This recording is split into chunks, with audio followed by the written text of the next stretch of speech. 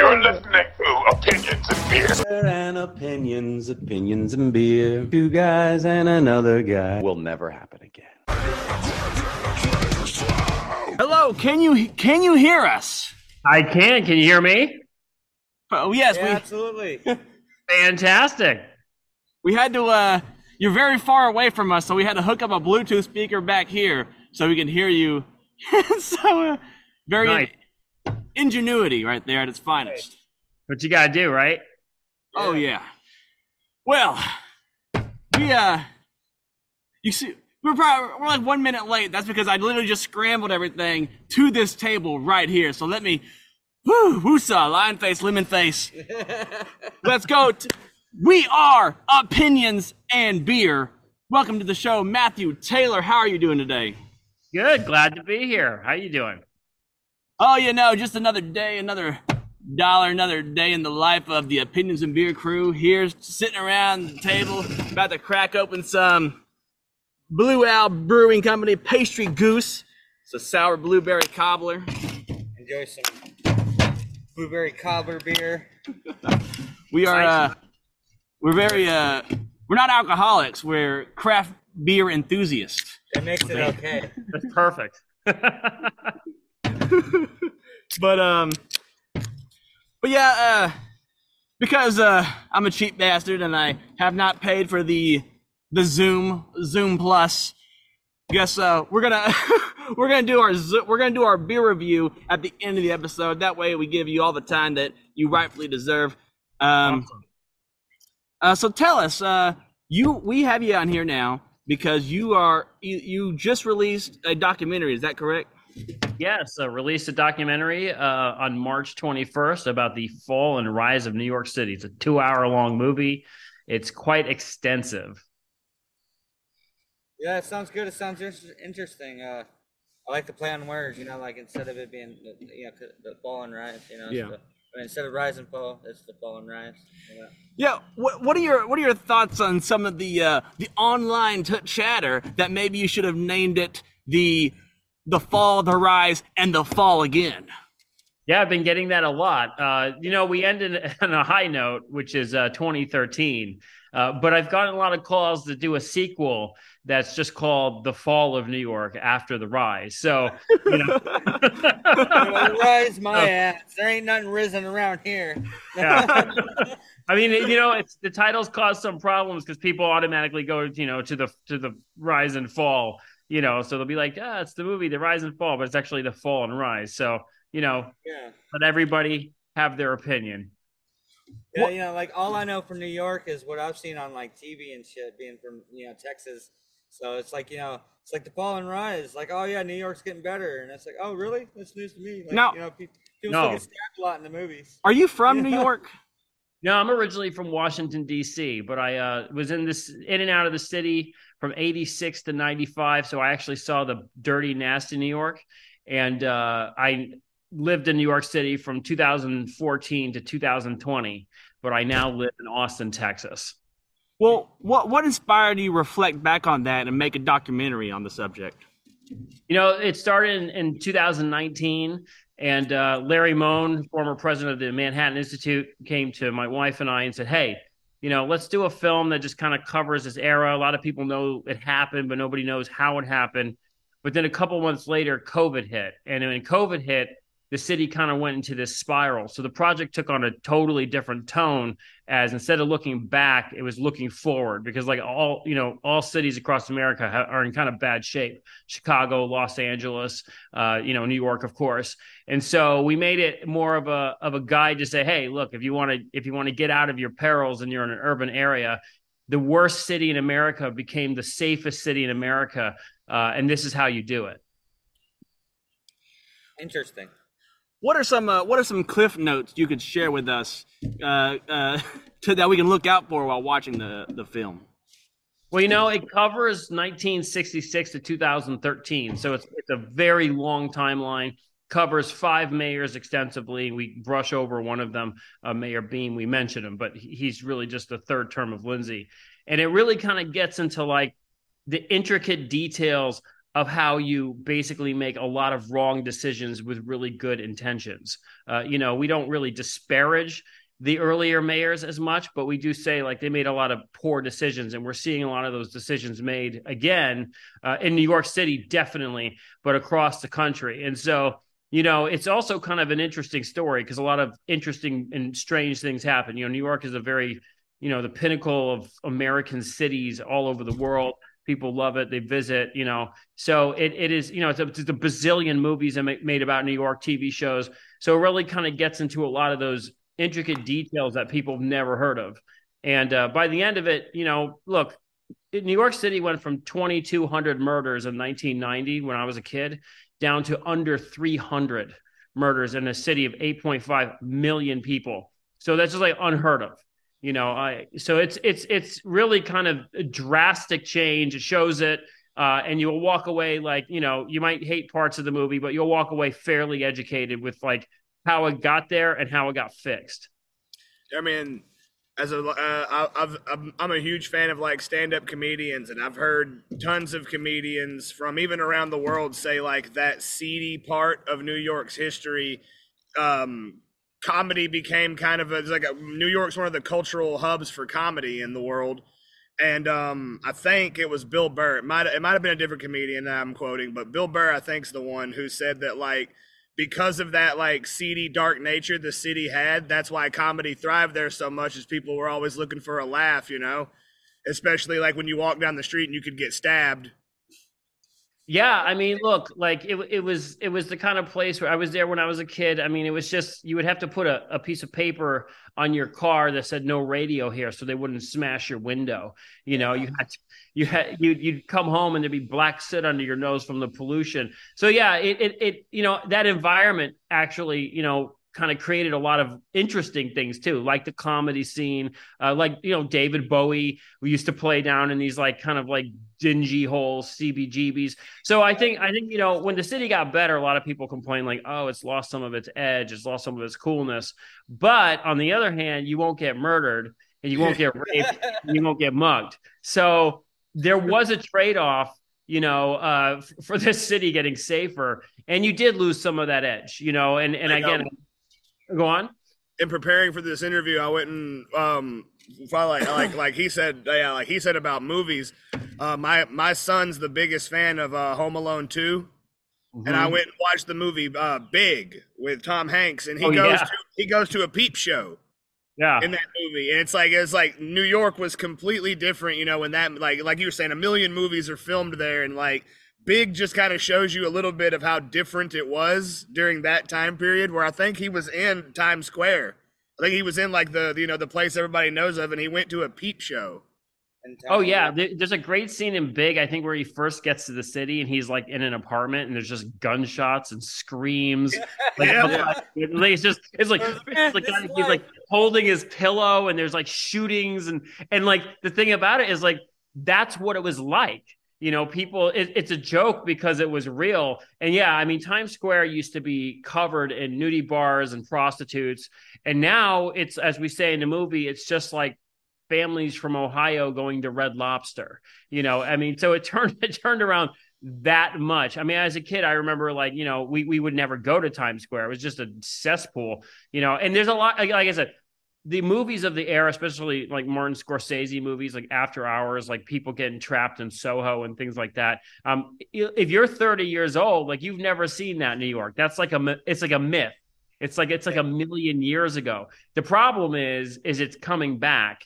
And there's a lot of people in New York City who think it's totally safe and fine. And it's in fact not safe and fine right now. And it's getting worse. Someone needs to call the Predator again to hunt the gang leaders. Well, at least Martin Scorsese will have more material for a new movie. What? I said Martin Scorsese will have more material for a new movie. I guess so. Oh, tons of it. Yeah. And like as a comic book fan, New York is constantly like I think in preparation for this video, me and my buddy, he's not here, but me and a buddy of mine went down the list of like through DC and Marvel. If both universes were connected, New York would have like 20 30 plus heroes running around. I thought it'd be no, more. I thought it would be more too, but at the same time, it just goes to show like what he's talking about, like so much crime that when comic book authors were like, "Oh, where could my character be where there's the most crime?" Well, New York. New York.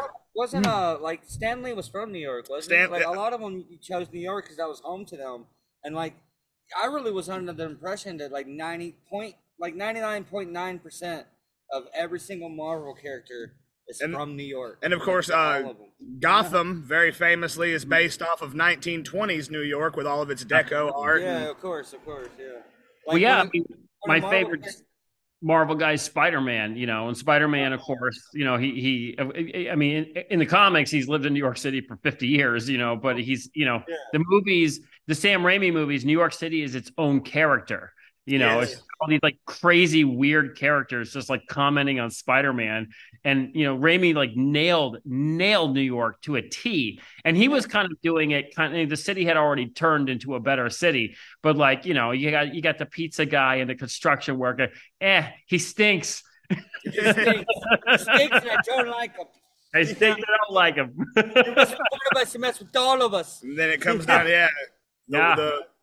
that's also something too, like with the changing of New York. If I noticed, like when exactly like he was saying, Sam Raimi was painting New York in the light of like what it was, and there was a big. I think in two of Sam Raimi's movies, there are two big scenes where a bunch of random civilians come together to like help Spider-Man. Absolutely, yeah. There's in the first movie, it's with the Green Goblin on the bridge when they're throwing things at him, and then the second movie is when he stops the subway train from crashing off. I mean, look, New Yorkers love New York, and New Yorkers, they're proud of their city, and, they deserve to not suffer. Look, it's suffering enough living there. I mean, and I love it, but like, it's a punishing place. It's overpriced. It's dirty. It's expensive and weird. And it's great. But like, on top of that, you don't want to like, be mugged or murdered. And so New Yorkers deserve better, But yeah, I think it's true. I think also like for DC, I think Gotham represents the downtown area of the city and Midtown is Metropolis. So like it's kind of the contrast between the two parts of Manhattan. It is Midtown and downtown. So yeah, it's always an inspiration for comic book writers, for authors, TV shows. I mean, you would think that everybody lives there with all the media that's actually put together around New York City. Like the whole genre of like noir, like all noir films and stuff. Like when it's not, Chicago is also very noir. But let's say when it's not in New York, then like, what are you doing? How noir are you if your shit's not in New York? Yeah, it's a great backdrop for kind of any story. It's funny because as you got into the late 90s and the city got nicer, like it became Sex in the City. It was like girls going out and having fun and like, in contrast to like, again, like After Hours where a guy gets trapped in or in Soho and he can't get out and he's a weirdo and Cheech and Chong are running around stealing things, and people are like, that's just how it is, Now, when you were filming this movie, was there anything that stood out to you that you took away that you didn't initially have about the city of New York? Yeah, there's a couple things. One of the things that was interesting, we filmed during COVID, and you couldn't really get permits at the time. The city was shut down, and so we just kind of filmed and all over the place. And what was interesting is that we could film anything and there was no police presence anywhere. And so it was actually a little concerning. We did all sorts of things. Like we put a guy in handcuffs and walked him up to one police plaza. No one ever asked anything. And it just shows that like the police presence in New York City is like very low right now. I mean, it's gotten a little bit more since the mayor put more police on the subway. But at the time, like, we told people, like, if you get in trouble, there's no one coming. No one's going to be there to help you. So don't get in trouble. So that was like one thing that was really fascinating about the making of the movie. Because usually you'd go in a subway with a camera and they'd throw you out. And like, nobody was around. So that was interesting. And of course, like the content itself, there's a lot of interesting things that we kind of put together. A lot of kind of details about how it was actually done. And that's the thing. And again, everybody knows it happened. Everybody knows that New York City got better, but the details of how it actually got better are largely just unknown. And that's why we made the movie, so we could really drill down into like, how was the welfare numbers fixed? How was the crime fixed? How was the education fixed? How did the buildings get cleaned up? How did the graffiti get cleaned up? How did the garbage get cleaned up? And it all happened roughly most of it happened in the first 4 years of the Giuliani administration. And within 4 years, you had the murder rate drop from 2,200 to, I think, 700 murders a year, which is like insane. And you had the welfare numbers go from like 1.2 million people down to 425,000. So it was these numbers are so insanely massive. People may not like the mayor, but you can't really challenge the results.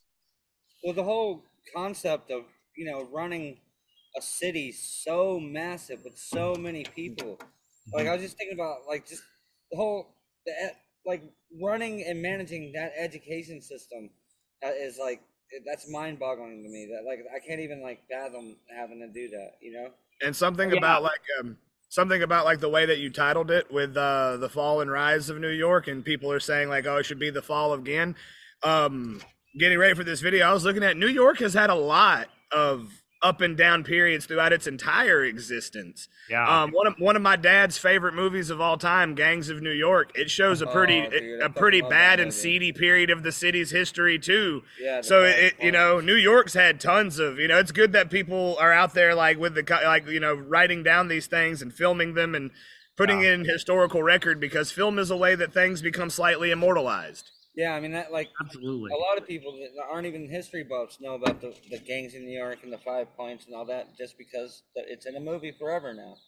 And I mean, it's a great backdrop to tell the stories. I mean, I love Gangs in New York. It's an amazing film, and I would say that like in the history of New York, it's been more down than up. And so I think really the last 30 years is kind of an anomaly. Like the fact that you could take a train at 4 a.m. and deep into Brooklyn, that just was not really a thing for over 100 years. I mean, it was always kind of a place where you came off the boat and then you maybe died, It was, that should be funny. Yeah. I mean, it was one of those, it was a rough city, it was a rough place. And, it's been a utopia for the last 30 years. It's a utopia because, the people in this movie I made said, we're done with having people get murdered and raped and all this kind of stuff. And they put their foot down and they made it better. So, yeah, it's one of those things where we say, look, if you're not careful, you'll lose it. And it won't come back for a really long time. And right now, New York City is kind of losing it. Now, with the rise of New York, was this like simplicity of like signing a piece of paper, or this took like many people to come together to make this work? Yeah, what it is put it this way, you brought up education, right? The budget for education in New York City, just the education, is larger, I believe, than the entire city of Dallas's budget. Right, just to give kind of like a contrast of how much money is required to run the city. So the city had like unlimited, had all this funds, but it was all super inefficient. And so what these guys did is they just came in and said, look, we're going to realign incentives so that all that money is more efficient. So instead of $10 going to the classroom and only $1 getting to the kid, it would be $10 going to the classroom and $7 get to the kid, which is what should happen, right? I mean, that's what's the money for. And so, all these people kind of came together with all these ideas, which, by the way, were from both sides of the aisle. It wasn't just Democrats or Republicans. It was both. They both worked together, and not just at the city level, also the federal level. So Bill Clinton had a lot to do with this.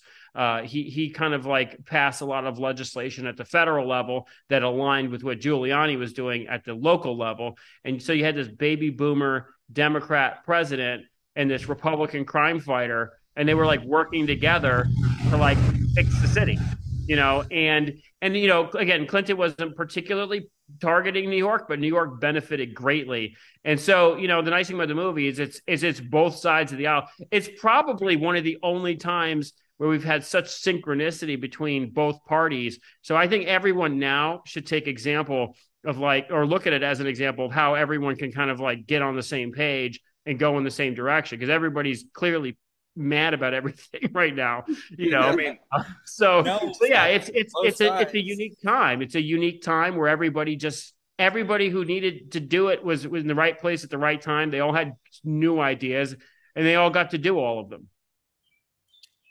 now you mentioned earlier that the police force in New York is really scarce. That actually I was today years old when I learned. Like, that actually surprised me, like, because the way the movie's portrayed is there's, like, 2 cops walking down every street, Every you know? corner, you know? There's always 2 of them walking together. They're on every street. Like, you ever watch Blue Bloods, you know? NYPD, all these shows, they're everywhere. But no, you know, like you said, it reminds me of, we're all a bunch of movie guys at the table. It reminds me of, Last Action Hero. Mm-hmm. When the guy from the movie comes into the real world and shoots somebody and announces it, and then he hears a guy say, "Good for you, buddy." He's like, "I just shot somebody." And the guy in the New York apartment's like, "Yeah, good for you, buddy." See, like, one of my pleasures has always been procedural crime dramas, bro. Like, I can watch all of them. Except for CSI sucks. Fuck CSI. Oh my God. The rest of it, they all take place. Well, we're not going to get into that. It's so corny. But and not in the good way. But they all take place in New York. You know, I fucking love Blue Bloods, man. Because it's like, from what I know from cops, Blue Bloods is 100% fiction. Like, the cops care. You know, they're there when you need them to. Like, all this stuff sounds like surreal and unheard of to me. That's not how they are around here, you know. So like, I like the fake cop fiction. I don't know how accurate any of that is really. I've never been in New York. Yeah.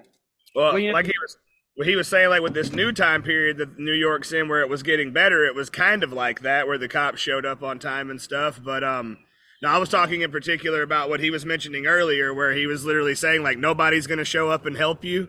Like, yeah, it reminded me of that scene from The Last Action Hero. Like, yeah, nobody was going to show up. Well, you when know? you said that, like, police are they underfunded in New York? I mean, they are funded. Look, it's a huge police force. It's like 40,000 police. It's like an army. Police bullshit. But in comparison to the city, it's not enough.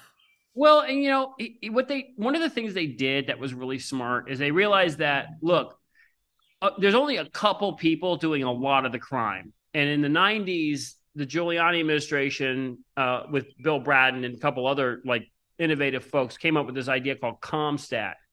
And this sounds obvious now, but it was not obvious then.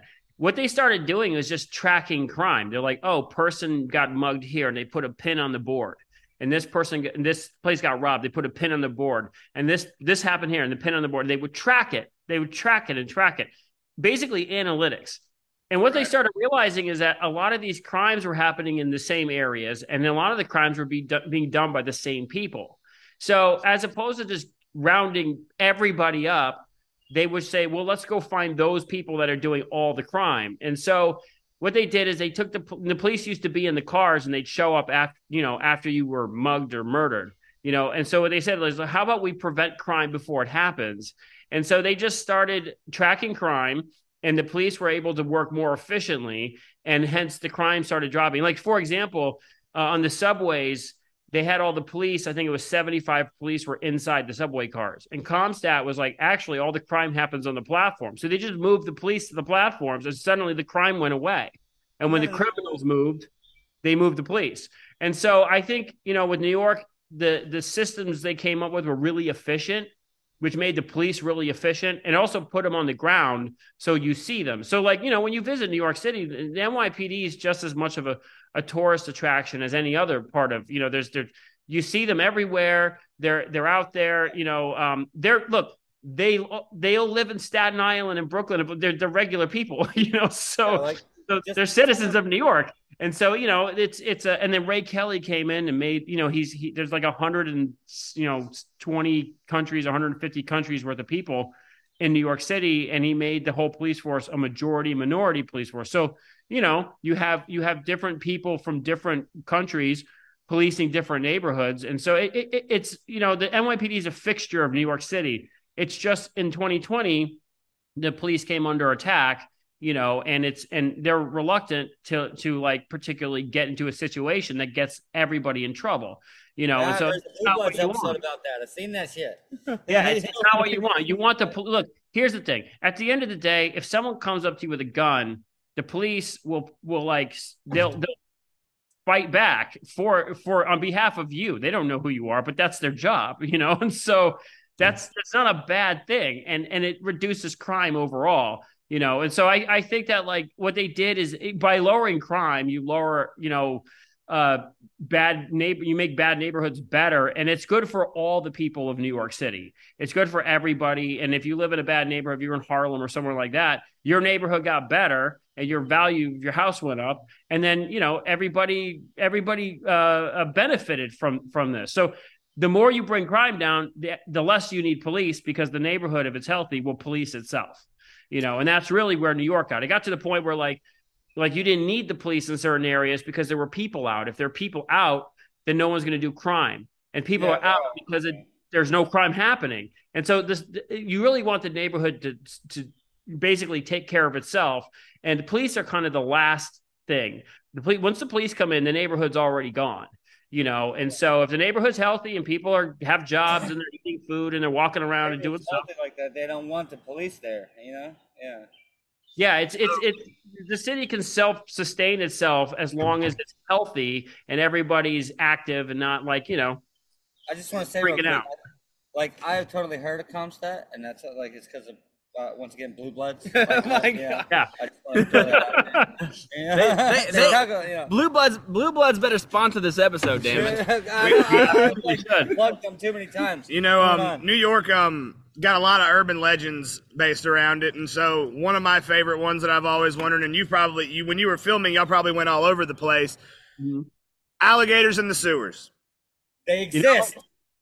Maybe. There's a lot of things in the sewers that exist.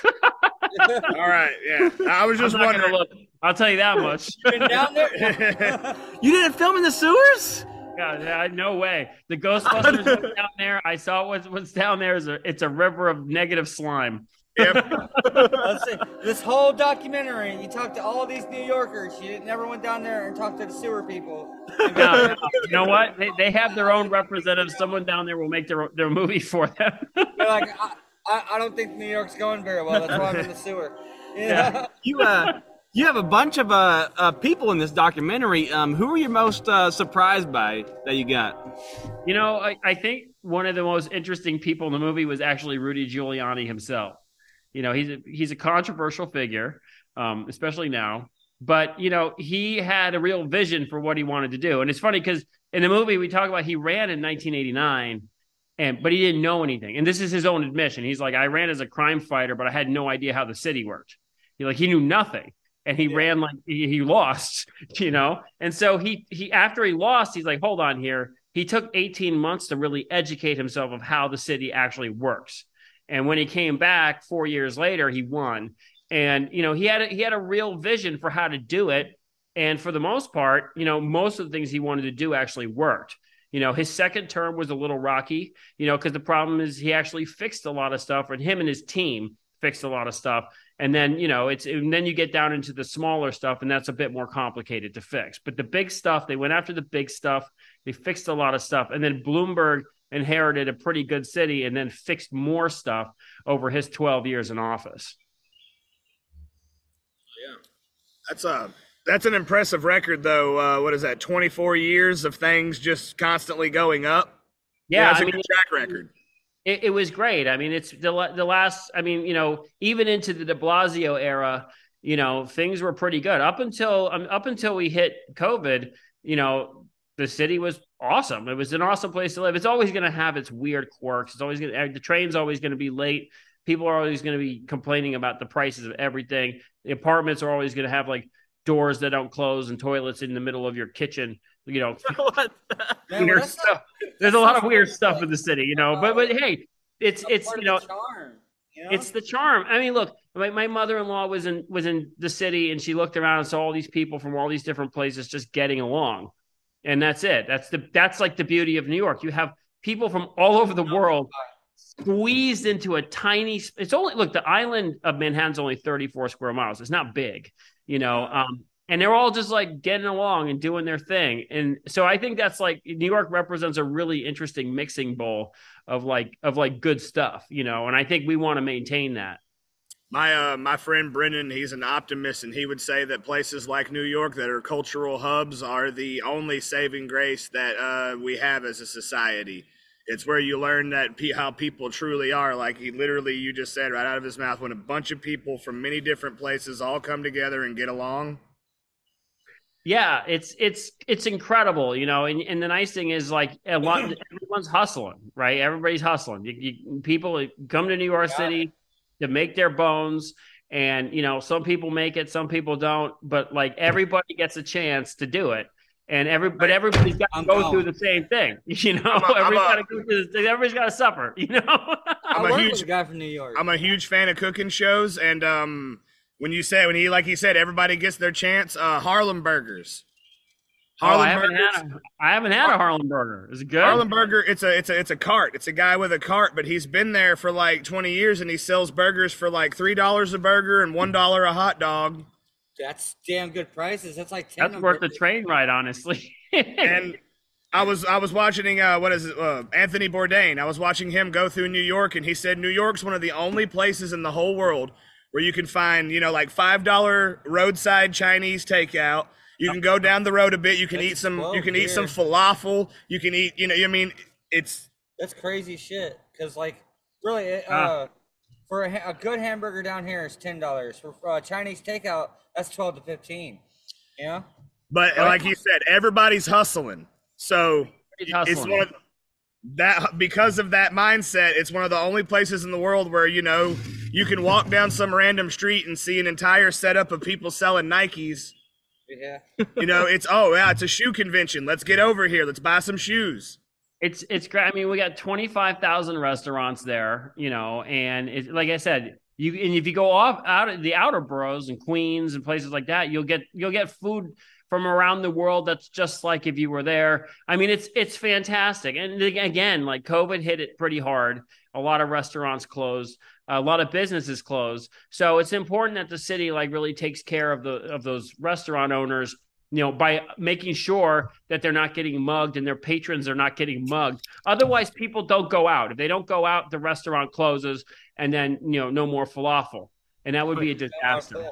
Yep. No more chimichangas. Oh man, Gotham, the fall and rise of New York. Why is it called Gotham? Where did it get the name Gotham from? That comes from like the 20s, doesn't it? Yeah, Gotham is a term that's been around. It's been a term for New York City for a really long time, and I think it was actually started as a kind of a derogatory term. But the Goths lived. Yeah, it's they were a raven. They all did a bunch of raves over there. The Deco Gothic. That's why they invented trip pants. You remember trip pants?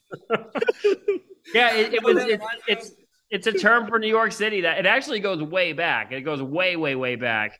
And again, like Batman got his inspiration from Gotham, as was stated earlier. And that's, all the old architecture downtown, the Art Deco and things all comes out of New York City, and it looks like that sometimes, One of my favorite movie theories is you remember the movie Seven with Brad Pitt, Morgan Freeman. Great movie.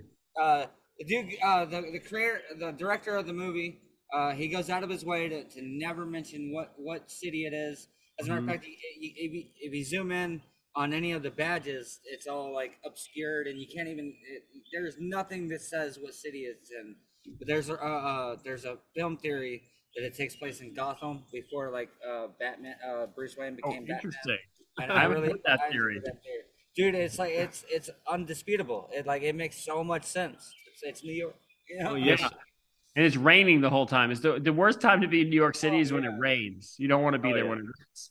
And I mean, there are so many songs about it. It's a place that literally inspires imagination when you think of how big a city could be. Yeah, I mean, it's that the nice thing is, when you're in New York City, you can't see the edges. It's not big, but you can't see the edges of the city. So there's always potential for something on the next block. There's always something out there that you haven't seen.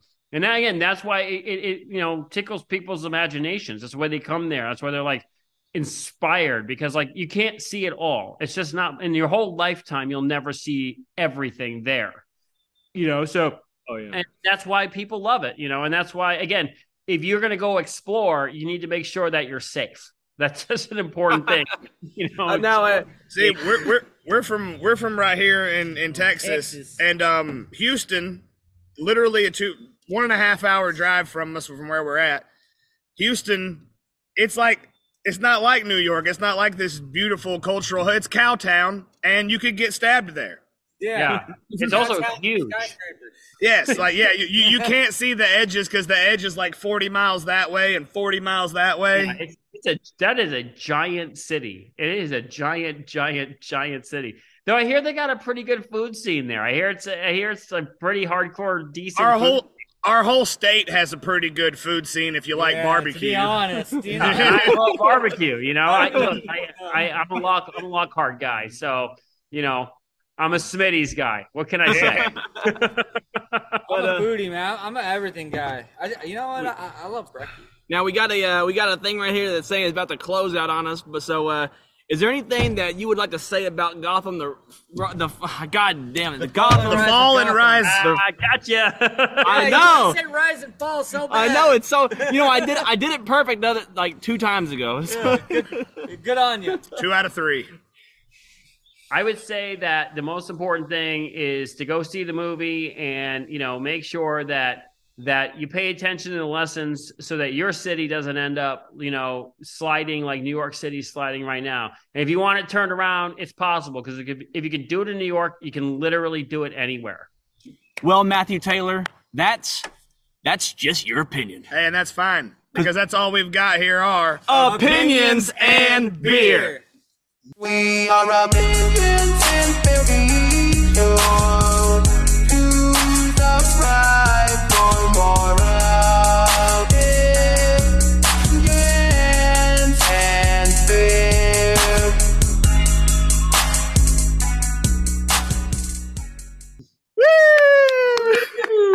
Oh yeah, hey, you're drinking on the same thing. Oh yeah, he showed us earlier. Yeah. I give this. I remember that. By the way, I'm giving this like a 10. It's pretty good. That's good. I like it.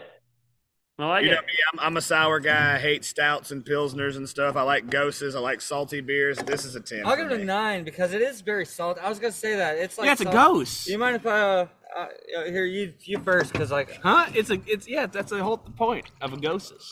Is what, they're salty? Yeah, they're German fruity. sours, right? Yeah. German salty sours. So sour, it's not salty. Yeah, ghosts. Goses are meant to be salty though. Yeah. Difference between a ghost and a what's the other fruity one? A sour. Yeah. But anyways, I hope you had fun chatting with us. I had a great time. One day I'll Cool, pay cool. for this Zoom Plus and get the extra minutes. One day I'm We gonna. have longer interviews. I've been to Chicago, London, California, and Houston many times. I got to make my way to New York one day in life. Got to. It's like nothing else you've ever seen. You're gonna have a blast, and you'll be welcome. New Yorkers they're not as rude as people say they are. They're actually pretty nice. That is good to know, because like that contributing reason to let's face it, I'm just broke. Oh my god! But like I've always thought about that. Like, why they're just gonna be all douchebags when we get there? What if traffic gives you an anxiety? Oh well, then love of God, don't go. Take the subway. Subway. Look, here's the thing: you could be on the subway and run into Keanu Reeves, because the best thing around the city is the subway. Because if you take a car, you're going to sit in traffic. And Austin has terrible traffic. I'd rather be in New York when it comes to driving. I'd rather walk, man. In any city, you walk, you'll see more stuff. You walk, yeah. Walking's the best. My wife and I walked every street in Manhattan. So yeah, it's the best walking city in the world. There's always something to look at, and there's always something to do.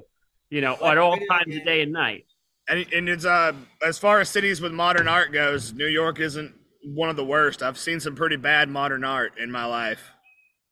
Oh yeah, it's the pinnacle of the art scene. So there's a lot. There's like thousands of museums. There's thousands. So yeah, you'll have Plenty to do forever. Oh man, Oh yeah. great show. Might see cats. Lots of cats. Cats on Everywhere. Broadway. Oh, There's a you're Broadway. talking about literal cats. My God. Literal cats too, actually. Get a ticket to Book of Mormon. Yeah, actually book a book Book a of year Mormon. in advance though, because you got to book a year in advance, or you won't get a ticket. Oh my goodness. Jesus Christ. No, time. Mormon Christ. Mormon Christ. But anyways, thanks again for